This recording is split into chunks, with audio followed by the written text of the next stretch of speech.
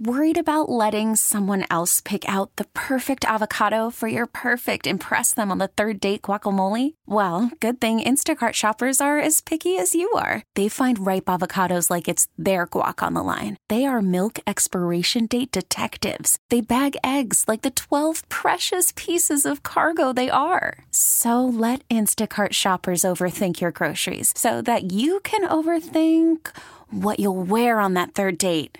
Download the Instacart app to get free delivery on your first 3 orders while supplies last. Minimum $10 per order. Additional terms apply. We get it. Attention spans just aren't what they used to be. Heads in social media and eyes on Netflix. But what do people do with their ears? Well, for one, they're listening to audio. Americans spend 4.4 hours with audio every day. Oh, and you want the proof? Well, you just sat through this ad that's now approaching 30 seconds. What could you say to a potential customer in 30 seconds? Let Odyssey put together a media plan tailor-made for your unique marketing needs. Advertise with Odyssey. Visit ads.odyssey.com. You know, that was a funny one because, and of course, Merrill there with the call. John, the middle of a field in an NFL game rarely opens up as much as that one did there. Now, they were blitzing, and Jalen saw it, and so he exploited it. That was just it was a mistake. It was cavernous by how open safety. It was cover zero, meaning you got no one to be the safety net. They sent the safety. He collided with the D tackle. So two guys in one gap, that's never right. And Jalen just took where he was supposed to be.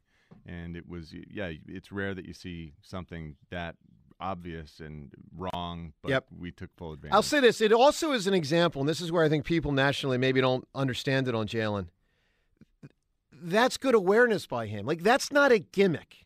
Again, we covered this last week, and I'm sure we'll cover it for a couple of years now moving forward. I think there are some people nationally that think what Jalen does is a gimmick because it's non-traditional NFL quarterbacking.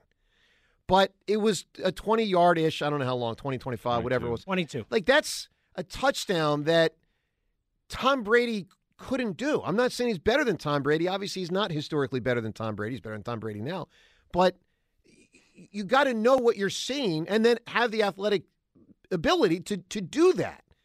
And he always had the athletic ability. It's that he now knows what he's seeing at a higher level than he used to have. And you know, but he did struggle in the call. Let's listen to Jalen talk after the game about, he was very forthcoming, about his difficulty with the cold weather. Again, I really hope and I think Sirianni will do this, by the way. I mean, when they have a guy fumbles the ball, they talk about ball security and we're going to do a drill and try to knock the ball out. And they do seem to do a good job with trying to correct mistakes.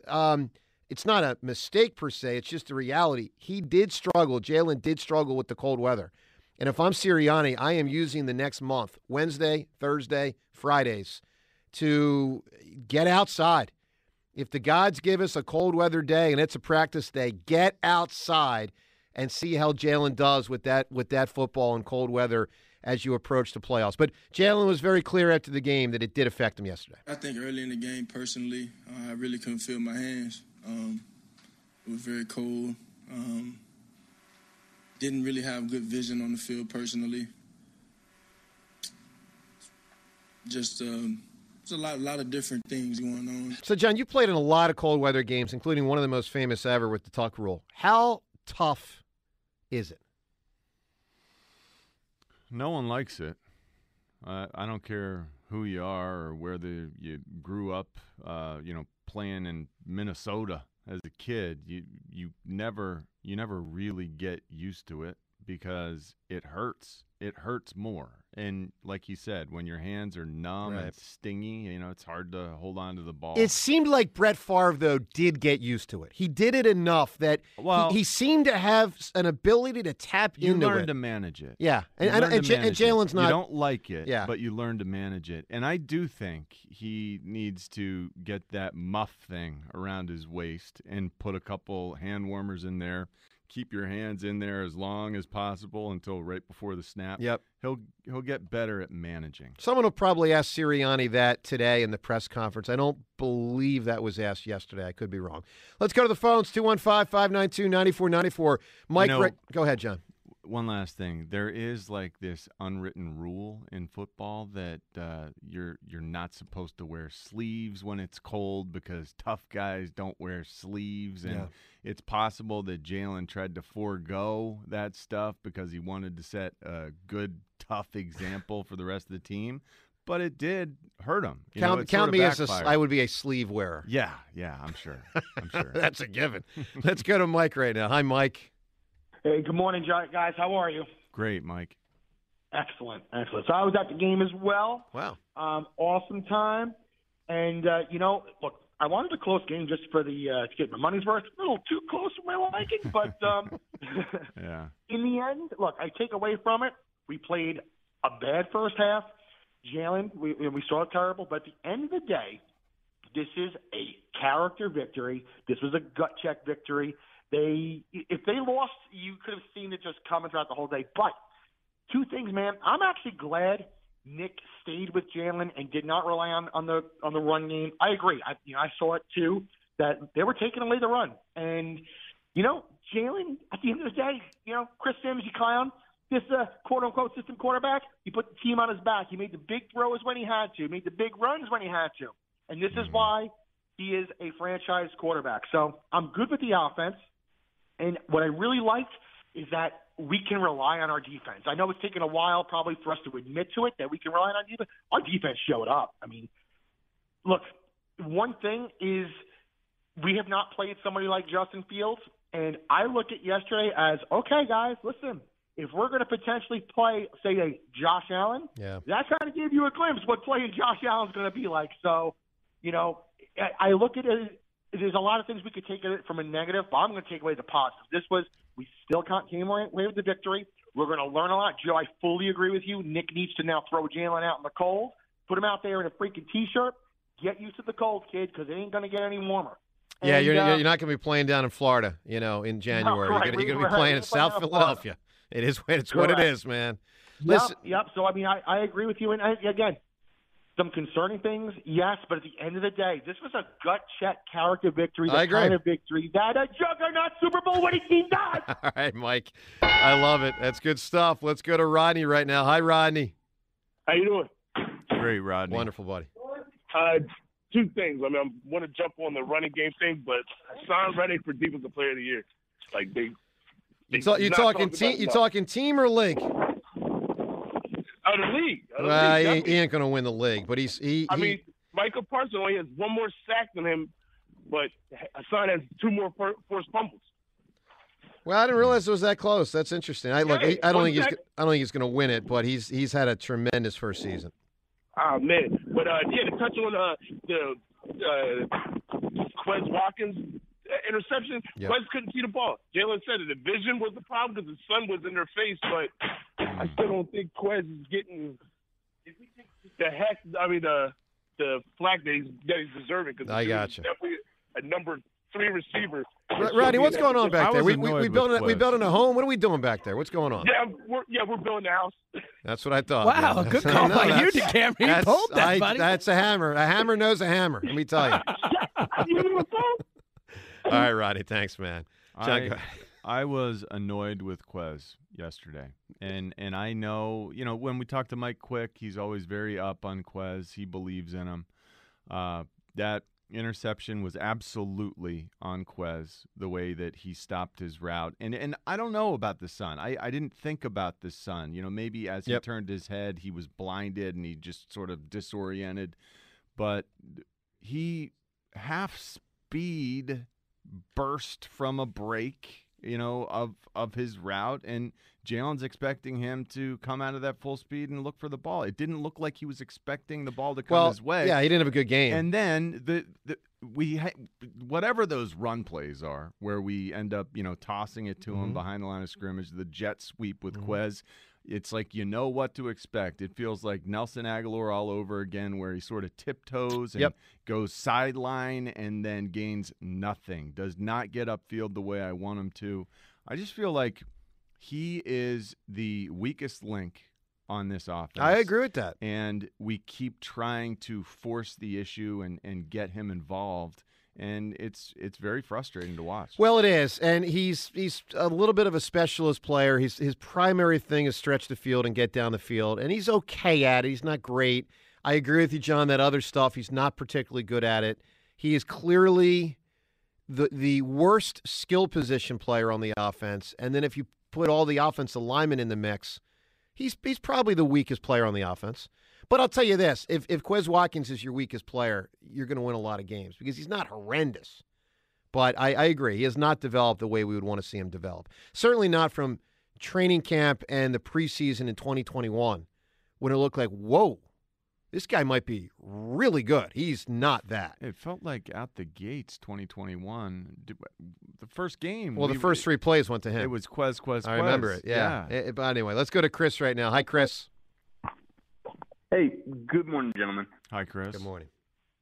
One of the main takeaways that I have from yesterday is that the offense had objectively a bad day, but Jalen still threw for 315. AJ had a career day, and Jalen's only 2 rushing touchdowns away from the outright record for a quarterback at 15.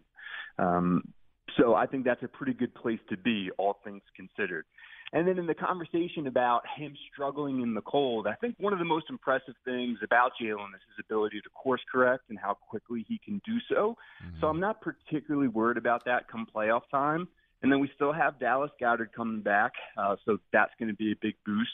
But then I just wanted to leave you guys with 2 questions. So the first is, for Jordan Davis, has his role simply changed with the onset of Joseph and Sue? Or probably a little bit, yeah. I think with an injury. They're not bringing him back. They're not giving him as many opportunities as I expected he was going to get. You know, before Sue and Linval Joseph were here, he was 20, mid-20s in terms of snaps. I think he got 14 yesterday, and they just don't feel the need to rush him because Linval Joseph and Ndamukong Suh are doing a really good job. And, Chris, my sense is that'll probably continue all year. When they weren't playing him a ton in the first 2 months, I think they wanted to ramp him up for the second half of the season and get him to play more, but they probably see that as less necessary now that those other guys are in there.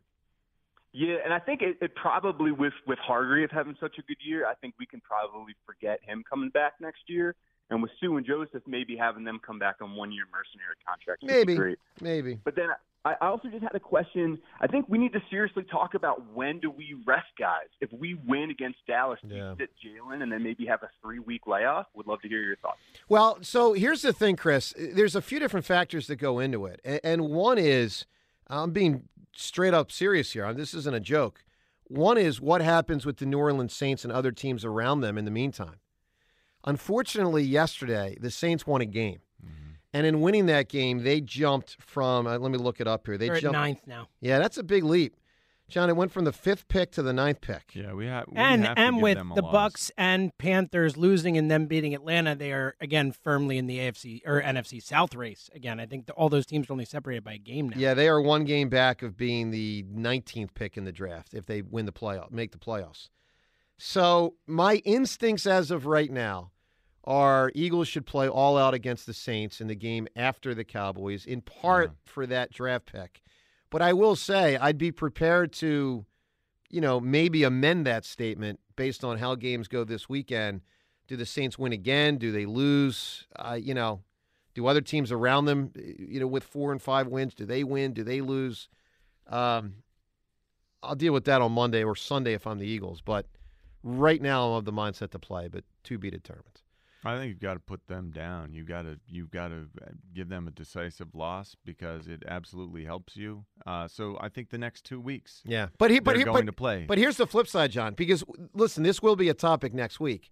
The reality is, someone could call in, and it's a reasonable point and say, well, hold on a second, guys. Are you saying 5 picks in an NFL draft from 5 to 10 or 10 to 15, whatever, in that range, 7 to 12, are you really saying that is worth risking Jalen Hurts could get injured and now he's not available for you in the playoffs? I mean, it's not an easy call. And honestly, it's part of the reason why, from my vantage point, I don't have a call yet. I'd deal with that next week if I'm the Eagles. Come on, man. I don't know, it's John. Regular season. You got 17 games. That's not easy. What a luxury to be in a position where you could even consider it. I just telling you. I think they're going to take the last game off. That's what I think. But that's it. We'll see. All right, coming up, the Merrill montage, how it sounded yesterday here on WIP with Merrill and Mike calling the game. That plus all the calls as well. Joe DeCamera, John Ritchie on WIP.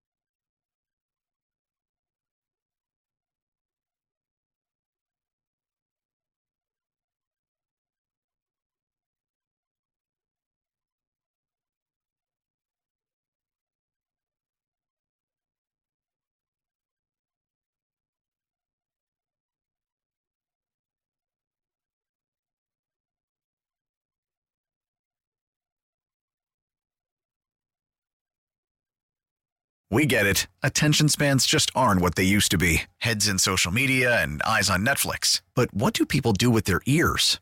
Well, for one, they're listening to audio. Americans spend 4.4 hours with audio every day. Oh, and you want the proof?